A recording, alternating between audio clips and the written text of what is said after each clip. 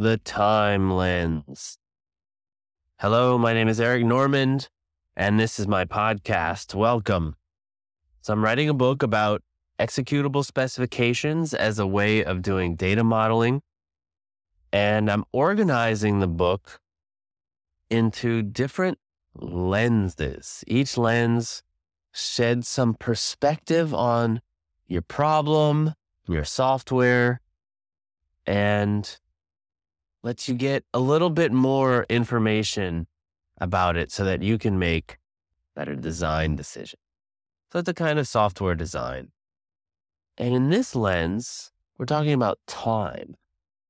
So I've said this before, but it bears repeating, that any sufficiently complicated model will include a notion of time. The classic example is accounting. So in theory, accounting is just keeping track of how much money you have, and you don't need time to do that. It's just how much money do I have right now. But it turns out that as your use cases expand, you start to want to ask questions like, well, where did my money go? And when did I spend this?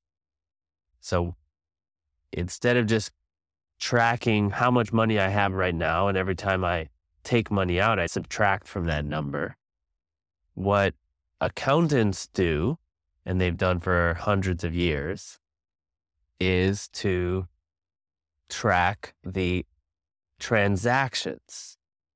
So they don't say, okay, you had $100 and now you have $90.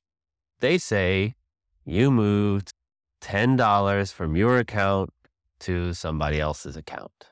And they say which account, so you can keep track. And this has a notion of time in it because the transaction occurs on a certain day. So that counts as time.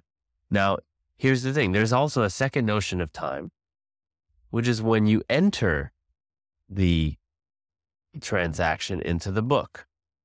So the book, the account ledger, is an append-only log.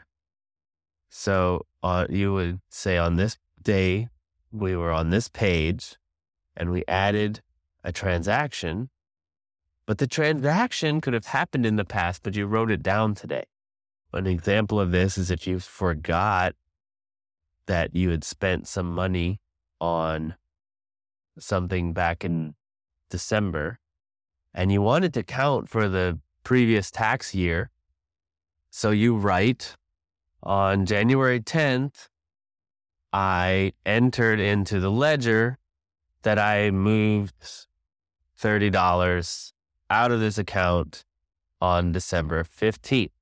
That's very possible that you didn't get around to writing it down yet. And that's a valid transaction in the double entry bookkeeping system. So it has two notions of time: when the transaction happened and when it was entered into the ledger. Now, this is pure conjecture. I don't have any real evidence of this except anecdotal evidence, but I'll posit a law, which is that as your model becomes more sophisticated, it will have to contain some notion of time. And in our coffee shop example, if you're in the editor of your coffee order, there is an implicit notion of time, which we haven't modeled yet, which is the order in which you are changing the stuff. And it will become explicit if your use case now says, we need to be able to undo in the UI. So you add soy milk to your coffee. Now you want to undo that. What does that look like? Undo is basically go back in time. So you need a notion of time. You need a notion of the order in which operations happen. You can't just keep track of the current coffee or the current order. You also need to have some idea of how you got there so that you can undo them one step at a time. So now you've got an idea of steps, what constitutes a step, what constitutes an order of those steps, and boom, there you go. Now there's two main ways of capturing that kind of order, that notion of time that would be useful in undo. It's also useful in audits and things. How did it get to be like this?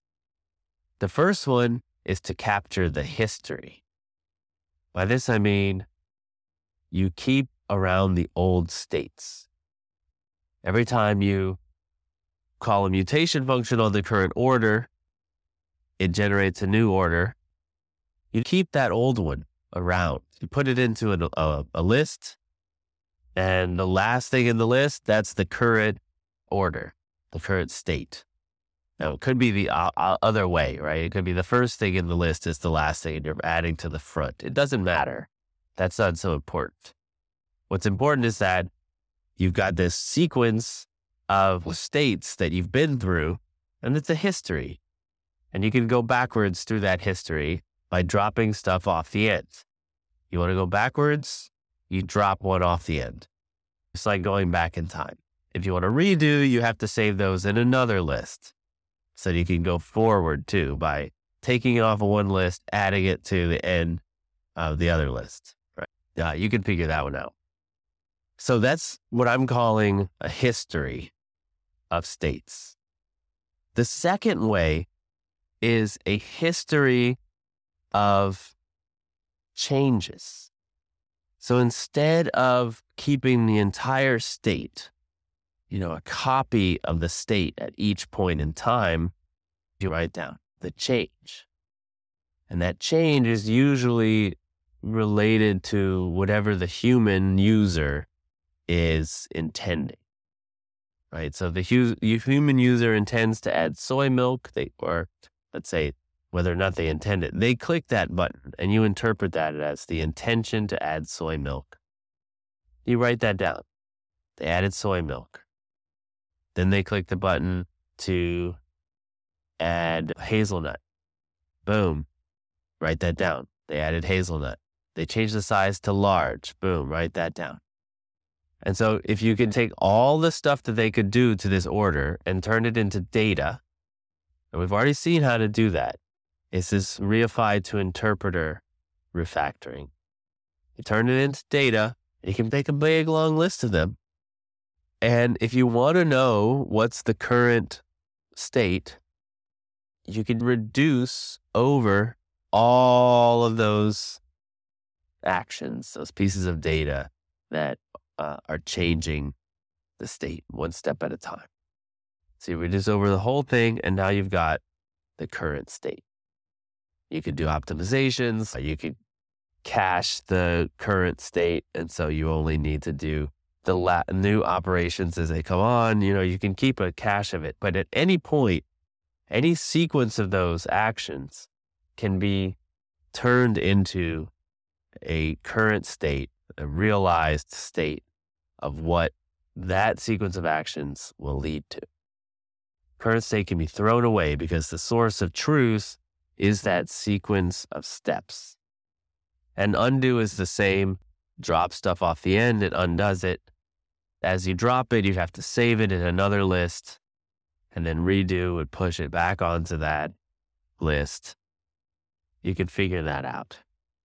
Now, this is simply an append-only kind of log. If you want to have some other notion of time, like a transaction log has this other notion of time of when the transaction happened, not just when it was recorded.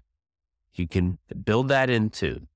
You really need to analyze your domain to figure out what you're going to need.